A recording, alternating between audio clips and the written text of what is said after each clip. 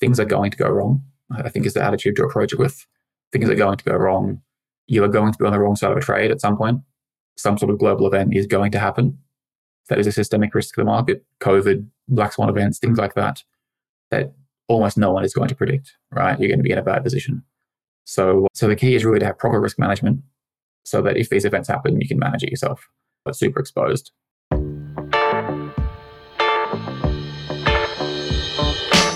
Welcome to Data Framed. This is Richie. Algorithmic trading, where you use AI to automatically buy and sell stocks or commodities, combines a lot of my favorite data topics. It involves big data sets, it uses data to automate decision making, and in the case of high-frequency trading, it involves real-time data. It's such a fascinating field that's also a little bit secretive, so I'm keen to learn all about it today. Our guest is Anthony Markham, an aerospace engineer turned quant developer at a large investment bank. Anthony develops software within the algorithmic trading and risk management team. One interesting aspect of his job is that he mostly works in the Julia programming language, and he's the instructor for DataCamp's Intermediate Julia course. In addition to learning about algorithmic trading, I'm curious as to why Julia is such an important language in this field. Let's hear what Anthony has to say.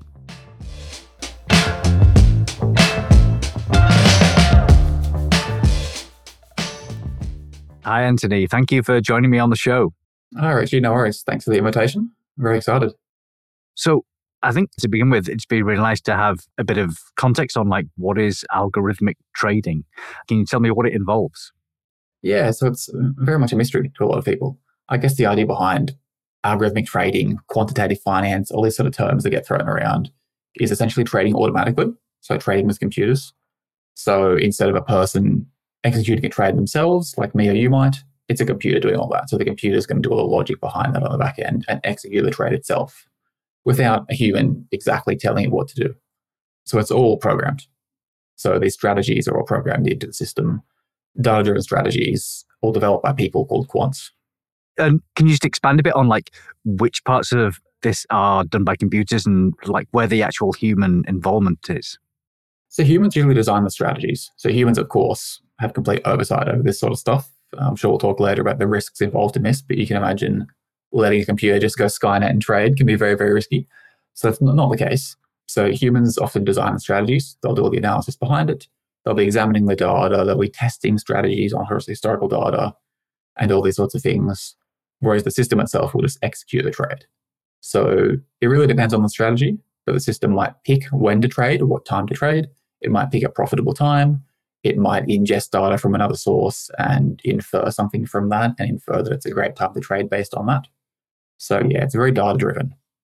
So it sounds like the humans are involved in maybe the more creative part of things and the oversight, and then the computers do everything else. But very much so. I mean, of course, the computers are programmed. You sort of need software engineers and data engineers and all those sorts of typical roles to build out these models. And these models are very mathematical, very statistical.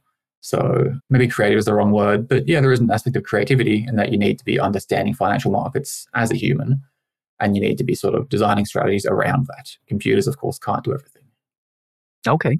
And can you tell me how this algorithmic trading is different from maybe more traditional or standard trading and investing? I guess the speed at which it happens is probably the biggest difference. Algorithmic trading, algo trading can be at any pace. You could execute one trade a day, for example. With algorithmic trading, the computer could just decide, we'll just execute one trade a day. Or you could execute 1,000 a second. And so you can typically break that down into mid-frequency trading or high-frequency trading are sort of some of the terms you hear where that refers to the frequency of trades. And at that sort of top level, the high-frequency level, yeah, it can be in the thousands of trades a second. So very, very high throughput. Okay, so this is really something that a human couldn't do because no one's exactly going right. that fast. Exactly. A human could never do this sort of stuff. And so it's a very different sort of investing. You think, if you're me or you as a retail investor, you think we might buy a stock because we believe in the company. We might say the new iPhone comes out in a month, and therefore the price of Apple stock is going to rise because I believe in Apple as a company. I believe the iPhone is going to be awesome. That's value investing. So we're investing in the value of the company and that product that they're releasing. Whereas algo trading strategies that people design, it's very hard to do that. If you're trading 1,000 times a second, you can't sort of trade based on value. So you're often on a much shorter time frame. So you might buy something and sell it 10 seconds later. for a very small profit, for a 1 cent sort of margin or a spread there. So a very different sort of investing at its core. So it sounds like there are these different strategies, and maybe like this value investing or the sort of let's make a little bit of money in 10 seconds are sort of different approaches. Can you talk me through like what the analyses look like in order to accompany these strategies? Yeah, and of course a lot is done there. I suppose maybe the biggest goal obviously is to generate profit from this, for the companies that do this. But these companies are also what are called market makers. And the term is very literal. It means to make a market. So you're acting on both sides of the trade. So you might offer liquidity to the market, meaning offering volume to the market, by being on both the buy and sell side. So in that example I gave of you buying some Apple stock, we would probably buy that in reality from a market maker, from a high frequency trading company. And they'd be the ones on the side of the deal that we'd be buying from, just because they're constantly trading back and forth, buying and selling, providing that sort of activity in the market. And so the activity certainly is there and the analysis is there in constantly being a part of the market. But then, of course, risk management is sort of a key part of the analysis that's done as well on these strategies. And maybe we'll discuss it further along. But there has been cases in the past, very famous cases that some listeners might remember, the flash crash of 2010, where sort of the US market lost about $1 trillion in sort of a 30-minute period and then rebounded straight away based on some quite shady high-frequency trading, some bid stuffing and spoofing. So it's a very competitive space. And so a lot of analysis is done. And that's why you'll see people in this space, typically with maths background and stats backgrounds, because that's what you really want. You want people who can sort of solve these problems and sort of figure out a solution. $10 trillion in like 30 minutes, that's a number that I find very difficult to imagine. That's a lot of cash there. 1 trillion. But yeah, listeners should look it up. The flash crash of 2010. Yeah, pretty incredible. I find it interesting that it's not just, oh, let's see how much like profit we can make or how much money we can make as a goal, that you also have these ideas of like, well, we need to do things like mess about with liquidity or mess about with like, how do we minimize risk? So it does sound like there are a few different goals there involved. That's right. Yeah. I mean, you certainly can't just focus on making money. You've seen all sorts of examples of companies that have had bad risk management practices. They've just thrown cash around and they've been very irresponsible with their investing. And as a result, they've gone bust. They've caused instability in the market. So risk management is a key aspect of it. That's actually a really interesting idea. Like, are there different skills needed for risk management versus some of the other goals, like the straight up trading? Yeah, generally speaking, people who are in a risk management area have more of a finance background. So they might have an undergraduate degree in finance or experience in risk management. Whereas people in my role, for example, are mostly software engineers. So with a very technical background in maths, engineering, software engineering. But there is still a lot of work on model building on the risk management side as well. There's a lot of models that are built to sort of model exposure and model risk. So it's a combination. You'll have risk managers and analysts who will look at stuff from a finance point of view, and you'll have software engineers like myself who will build out models that can analyze that data. That's pretty interesting, the idea that you need both that sort of finance background and you need like the software engineering background, and also you need like some kind of math or stat background as well in order to make this work. I'd like to go into a bit more detail on like what the data looks like and what sort of techniques you use. So I guess maybe let's start with the data. What's involved? A lot of data. So certainly you can imagine if you're trading 1,000 times a second as sort of an upper tier example there, that means you need data down to the millisecond, essentially, right? You need constant updated prices from exchanges and other people in the market. You need to know what's going on. You can't be entering a trade blind, not knowing what the price of something is or what the volume is or what the market's doing. So you can sort of break it down into two types of data. You've got historical data, which would go back decades, and you'd store that in a database somewhere and sort of cold storage. And that's often for backtesting strategies. So you'll be running strategies that you might come up with on that previous data to see how it would have performed in the past. And you often hear that sort of financial advice, past performance is no guarantee of future results. And it's of course true, but it's valuable data. You should be testing on as much as you can to get as much success as you can. And then you've also got the real-time data. And that's where maybe some of the engineering challenges really come in, where you've got these data feeds and data pipelines that are feeding in pretty extreme amounts of data from a lot of different data sources as quickly as they can. Having historical data on what the price of something is seems pretty important. What other data sources do you use in addition to that? Yeah, I mean, so obviously having the price of the asset itself is pretty critical. But you'd also look at the interest in that. So the bid and ask spreads, you'd look at the volume, historically, how much volume has been traded. If there's a sudden increase in volume, what does that mean for the price? If a lot of people are buying, all of a sudden the price might go up. You can sort of get the correlation there. There's all sorts of data points that you can pull, thousands and thousands of different things for all different sorts of statistical measurements. And generally, the more the better, to be quite frank. The more you pull, the better. Okay. So you mentioned that this is a big data situation. Just how big are we talking about for these data sets? Oh, extremely large, in the terabytes, petabytes. Yeah, it's extremely large. One of the biggest challenges in this sort of space in high frequency trading is how do you store that data? How do you get that data in quickly, efficiently, with the lowest latency possible? That's really a big challenge. And in terms of the techniques you use, it seems like time series analysis may be the obvious thing, but can you talk me through a bit about like what techniques are used in these analyses? Yeah, that's right. So time series data is what we deal with. We deal with, as I mentioned, a lot of data, often down to the millisecond, so broken down by millisecond timestamps. So a lot of data that you can plot up, you can visualize, and then you can do some sort of analysis on that. That really comes into trading strategy. So for example, you might use some NLP to look at natural language processing, and you can look at what's happening in the market as a result of that. You build all sorts of models off the back of this data. And generally speaking, there are so many models that you can build to pivot up this data in some way and to display something. You'll have all sorts of different views on the market from a risk point of view, from a trading point of view, from a wider sort of perspective. And there's a lot of analysis that can be done to sort of look at that data. Actually, I remember seeing a talk on sort of financial analytics a few years ago where they were saying that actually, although supervised machine learning is like an obvious thing to use for making predictions, it's very hard to make it work in the case of stocks. And I'm wondering whether that's something you've experienced or whether that's old hat now. Yeah, that's very much the case. I haven't heard of any companies really leveraging machine learning for actually trading. So in other words, using a model that would say, oh, this time of year, Bitcoin's going to double in price or something. It just doesn't take into account enough factors, typically speaking.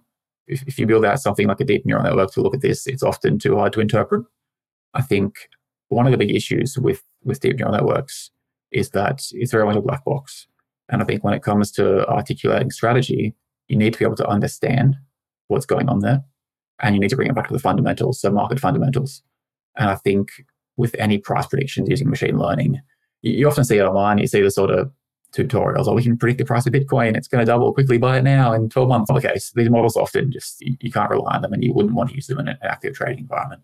So I'd also like to talk a little bit about technology. And I know you've been using Julia as part of your strategy. So can you just talk a bit about what you're using for data analysis? That's right, yes. I love Julia. I think it's a great language.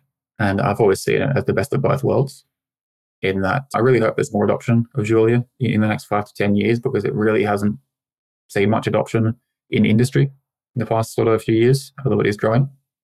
I see it, and the reason I use it is I see it with the simplicity of Python. So relatively simple syntax, pretty easy to understand. It's not complex like C++ or something like that. It still maintains a lot of the concepts like data frames that you see in Python. Plotting packages are quite similar. It's very similar there, but it's significantly faster, right? It's got type declarations, takes advantage of LLVM, it's a just-in-time compiler. The global interpreter lock isn't a thing in Julia like it is in Python. So it's a significantly faster language. So you're getting the speed of that low-level language, but you've got the simplicity of something like Python. So that's obviously one language. I think one of the reasons is you have a lot of people from diverse backgrounds. So you've, of course, got people like myself who are software engineers, like quants. We know C++, Python. It's our job to write code. But there are also people in financial institutions who have finance backgrounds, right? They will have done a finance degree. They will have done something like that. And they won't know a programming language. They certainly won't know C++, and they shouldn't. It's not their job. So they need a language that's relatively simple to learn, that they can just plot up some data, visualize some data pretty quickly without taking them days or weeks. And Python, of course, is really the industry standard there. It's simple. The support out there is amazing. Lots of packages. You can kind of do anything quickly. But Julia, I think, is a great alternative. Again, so for those reasons that I mentioned, I think it's great for an analyst who has no software engineering experience to pick up and quickly just work with big data sets. That's pretty interesting. It certainly seems like, well, Python is the most popular language for data analysis right now.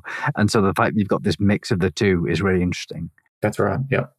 Are there any particular areas or use cases where you feel that Julia has the advantage over Python? It's definitely the speed that I mentioned, yeah. So working with large data sets, which is, of course, sort of a key part of quant finance and algo trading, the data sets are huge. We're looking at years of data, decades of data, and it could be broken down by a millisecond. A huge amount of data. So that's where Julia definitely has a big advantage. I wouldn't say that it's certainly better than Python, but I wouldn't want to tell everyone, go use Julia, get rid of Python. Python has its advantages. It really does. The support out there, for example, for Python is a million times what you'll have for Julia.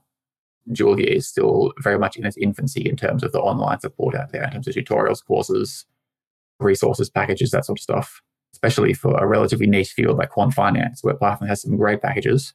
Julia doesn't really have that. So Julia has that speed advantage, but it's not the be-all and end-all. And that's why you've seen most companies stick with Python. Okay, so having that support and the broader ecosystem, it is very advantageous. And there's that trade-off then between ecosystem and speed of your code running. Exactly, yeah. And you mentioned that you also have some finance people who have to get involved in analysis and they need something really simple. I'm curious as to what happens when you start using different languages and you've got teams with different levels of technical ability. How does that work? It's usually pretty segmented. So, for example, a development team like myself would be separated from a team of analysts, or you'd be working on very separate work. A developer would be building out models on the back end. You'd be writing C++, something low level to actually work on the back end. Whereas an analyst is very much working on pivoting off that data. So they're going to take the data from a database. They're going to do some analysis on it, make some plots, make some charts for a report, that sort of thing. So typically there isn't that sort of disconnect where a developer is talking to an analyst about something in C++ and they have no idea what's going on. That's very much segmented in that everyone has a clear role there.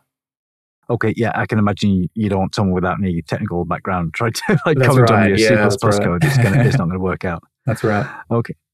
So before you mentioned about risk management and risk analysis being an important part of the job, and it does seem like there's a lot can go wrong with algorithmic trading. So can you just give me an overview of how you go about managing risks? Yeah, that's right. I mean, I brought up the sort of the flash crash of 2010 before. Things are going to go wrong. I think is the attitude to approach it with. Things are going to go wrong. You are going to be on the wrong side of a trade at some point. Some sort of global event is going to happen. That is a systemic risk to the market. COVID, black swan events, things like that almost no one is going to predict, right? You're going to be in a bad position. So the key is really to have proper risk management so that if these events happen, you can manage it yourself. You're not super exposed. Funnily enough, DataCamp actually has a really good course on quant finance with a few risk management models that are actually mentioned there. And one from that course is the VAR model, the VAR, or the value at risk model. And that's a pretty key model that is sort of the base of any risk management strategy. So yeah, it really is just very similar again, a lot of mathematical, statistical models that you can use to constantly track your position. But I think where you see companies go wrong is often attitude. It's not a lack of technical skill. It's not a lack of the models, but it's attitude to their investment. And that's where they go wrong, get themselves in trouble. That's interesting that the problem isn't necessarily just the statistics behind things. It's a cultural thing. Could you maybe expand on that a bit? Yeah, I mean, you think of some of these collapses that have happened previously. I suppose FTX is maybe a very global case that every listener will be aware of. FTX had incredibly smart people, right? They were incredibly smart developers. SPF worked at Jane Street, a well-known sort of quant finance firm that sort of hires very intelligent people. He was a smart guy, but it was an attitude problem there, right? And very clearly, they were doing things that was illegal. It wasn't that they didn't have smart people. It wasn't they couldn't build out these models. It was that they didn't want to, and they were just doing illegal things. So it's very much an attitude to risk management that is really the foundation rather than your model itself. That's the stepping stone. Okay, so in that case, it seemed like because there was illegal activity, they were just like, okay, we believe what we're doing and we're just going to go for it regardless of anything else. That's right, yeah. I think that's maybe not the case in a lot of organizations. Like you're probably still doing legal things, but they're still vulnerable to treating risks badly. That's right. Are there any sort of cultural warning signs you can think of where you think, okay, maybe risk management isn't being taken seriously? Yeah, I suppose most companies have a compliance department. So you'll have compliance essentially reviewing trades, and even traders themselves will be reviewing trades. So a very common thing is post-trade analysis, where you will look at your trades. And as I mentioned before, for machine learning, you should understand them. You should understand why those trades happened. If you lost money on a trade, that's okay. You're going to lose money on a trade every single day. But why did it happen? Why did you enter that position? Why did it come out badly? I think that constant attitude of self-reflection is really important. And I think if you see that absence of that, if you see that absence of not really caring, or that absence of not really wanting to reflect and debrief, then that's a concern. So I find this very interesting. So at DataCamp, we have this idea of like intellectual honesty where, if you do something silly, you got to like acknowledge that you've done something wrong. That's right. Yep. That's right. So yeah, that's absolutely fascinating that you do need some kind of review process and you do need to acknowledge where you've made mistakes in order to stop them in the future. Just on the subject of risk, how is risk dealt with by analysts? Is it a separate team that's involved in thinking about risk, or is it something that analysts would have to worry about themselves? Yeah, it's generally a separate team. You'll have a team of risk management professionals who will do that. And then developers who are geared towards building risk models as well. So people who are pretty professional at that. It's always something that should be front of mind for everyone. A lot of the reporting is pretty open when it comes to risk management. So a lot of the reporting is seen by everyone, or a lot of the metrics that are tracked for risk management are seen by everyone, so that people can have a pretty transparent view of what's going on. But yeah, there are specialist teams for this sort of thing. And on the technical side of things, can you maybe tell me a bit about like what the statistical techniques are to measure risk, or are there any kind of analysis techniques there? Yeah, of course. Yeah. Again, quant finance is all about maths and stats. That's the core point I would give people, right? It's all about maths. It's all about stats.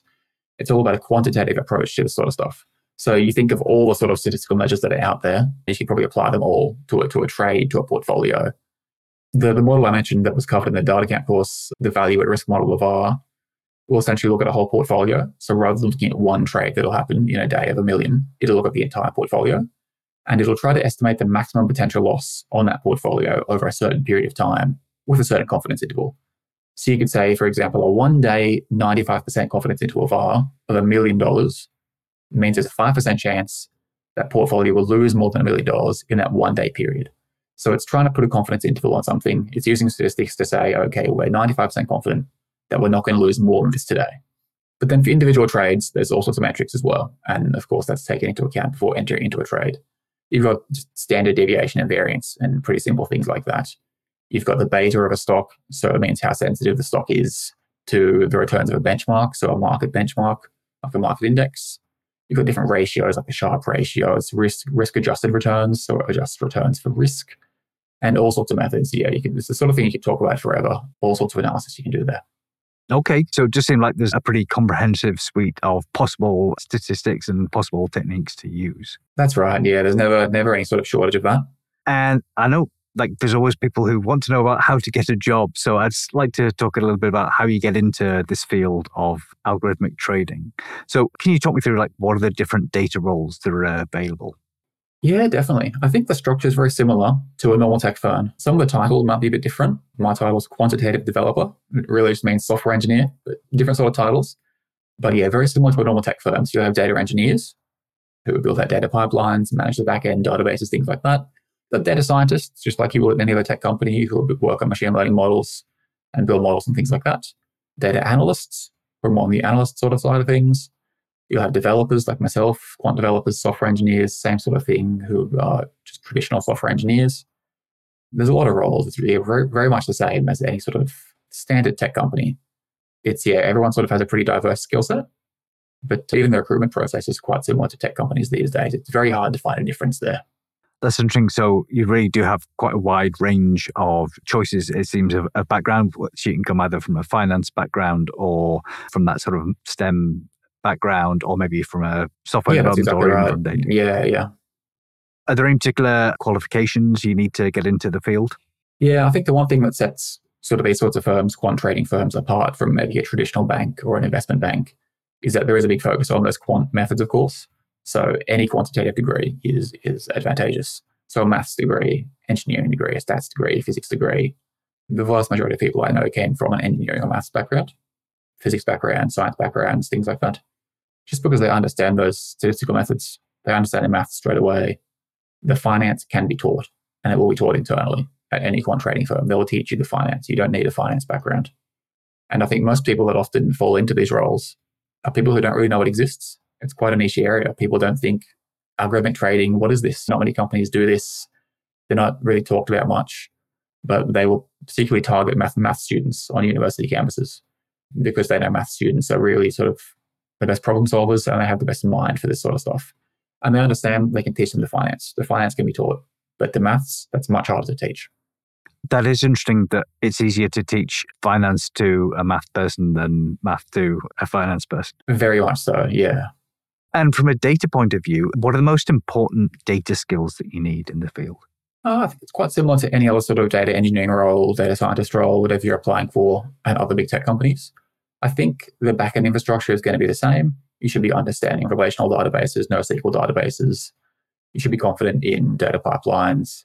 I really think that sort of recruitment process is very, very similar to any other data engineering role. Obviously, being comfortable with big data is important, but I think every company these days is working with huge data sets, whether it's a finance company or not. So I think, that's quite standard on that sort of side of things. Actually, you mentioned things like data pipelines and some of the more sort of back-end roles there. We talked a little bit about the analysis tools you use, so it was Julia and Python. On the back end, like what other sort of tools are used there? Yeah, so maybe languages first. Python, of course, industry standard these days. Some companies use Julia or whatever, but typically Python is a pretty standard sort of thing for everyone to know. So not even a developer, but if you're coming in as an analyst, learn some Python, learn a bit of Python, learn how to work with data frames, pivot up some data, make a plot, something like that. Extremely beneficial to have for everyone. Then if you're in a role as a developer, as a software engineer, of course, low-level languages are key. We're talking low latency, we're talking high throughput, lots of data. So C++, quite common. C, Java, some companies take advantage of. Go, languages like that are incredibly fast are pretty common. And then I mentioned KDB as well. KDB and Q is something that some companies leverage as well for the time series database there, and that sort of homogeneous environment. And then on the database side, a bit more standard. Again, KDB is a database, but both relational databases, so Postgres, Oracle is quite common, but then also NoSQL databases as well. So MongoDB and particularly Cassandra, Apache Cassandra is quite commonly seen. Okay, so quite a wide variety of tools then, and particularly with databases. So there was the KDB for time series, and then you got the NoSQL databases as well. That's right. And you'll often see in one company, certainly more than one. Yeah. Okay. And you said that the companies will typically teach you financial skills, but are there any particular sort of core financial concepts that are useful to know? Yeah, I think just understanding trading is the key thing. So understanding what are futures, what are options, how do options work? What's a call option? What's a put option? What's the payoff of a call option? Sort of pretty key fundamental concepts are the most important thing. How what is an order book? What is buying and selling? Bids and asks? What's a spread? And I think a lot of that comes down to knowing what the company does. If you apply to one of these companies, you should know what they do. Are they a market maker? Are they doing some high frequency trading? What's the tech stack? That's probably information you can find publicly as well. It's probably public information somewhere. Probably lots of talks on YouTube, on the website, things like that. So I think understanding what the company does and then learning a little bit about that. Do they trade bonds, fixed income securities? Do they trade commodities? What do they trade? And then learning a little bit about that is a way to stand out. Okay, interesting. So a lot of it's really about understanding, like, what does the jargon mean and what are the core concepts there? That's right. Like any role, there's a lot of jargon that's going to confuse you. But if you can get a head start on that, it's going to be beneficial. And it seems like there's a bit of overlap between what you're doing with algorithmic trading and sort of more general data and technology skills. So how much of what you do is sort of finance specific, and how much of it do you think is sort of transferable or usable in other industries? Yeah, I think very transferable. I mean, I think anyone, if we start at a software engineering background, anyone who works in quant finance could also go work somewhere else, and vice versa. If you know C++, you could go work at any tech company, right? It's a widely adopted language. And very similar for anyone in a data role, data scientist, data engineer. Yes, there are key things you'll need to learn about finance, about financial markets that may not be applicable to a typical tech company or to some other role, but the tech is going to be the same or very similar. You're going to be using SQL. You're going to be doing data pipelines. You're going to deal with relational and non-relational databases, NoSQL databases, in-memory databases. All those core concepts are going to be the same wherever you go. So a lot of transferable skill in the tech industry. Maybe for analysts, not as much. If you're someone with a finance background, a finance degree, you probably need to work in finance unless you're sort of making some sort of change. But that's not even necessarily true these days either. All right, super. And do you have any final advice for anyone who's interested in algorithmic trading? I think just learning a bit about it, like I said before, is the key thing. If you're someone who's currently studying, focus on maths and stats. Try to get a good mathematical background, statistical background. Even if you're not doing that as a degree, try to learn a little bit. The core concepts aren't hard. You don't need to be a maths genius. I think there's often an image that you need to be a maths genius to work at these places. You really don't. And I think even thinking about sort of the interview process, the questions often aren't incredibly hard, but they're designed to see how you think. So you're not going to be asked some incredibly complex mathematical problem. The problem is probably actually quite simple, but it will just take time to think through it. And what we want to see is how you solve that problem and how you break down that problem and how you articulate it. It's more important to think things through correctly than it is to even get it right at the end. We want to see your thought process. So focusing on things like that, getting a good background in maths and stats. If you're a finance student, learn some Python. I think it's not a hard language. It's really beneficial wherever you go. Every company these days is using Python somewhere. If you're doing analytical work, you're working with data, Python will help you a lot. So I think a little bit of upskilling there. If you're a maths student, maybe learn some finance. If you're a finance student, maybe learn some maths, learn some sort of software engineering. And that'll really, really help you a lot. I can see how thinking things through before you start is incredibly important with algorithmic trading. Like, you don't want to lose the money after the trade. You want to see it's going to go wrong beforehand. That's very much correct. All right. Fantastic. Okay. Thank you very much for your time, Anthony. Thanks a lot, Richie. Thank you.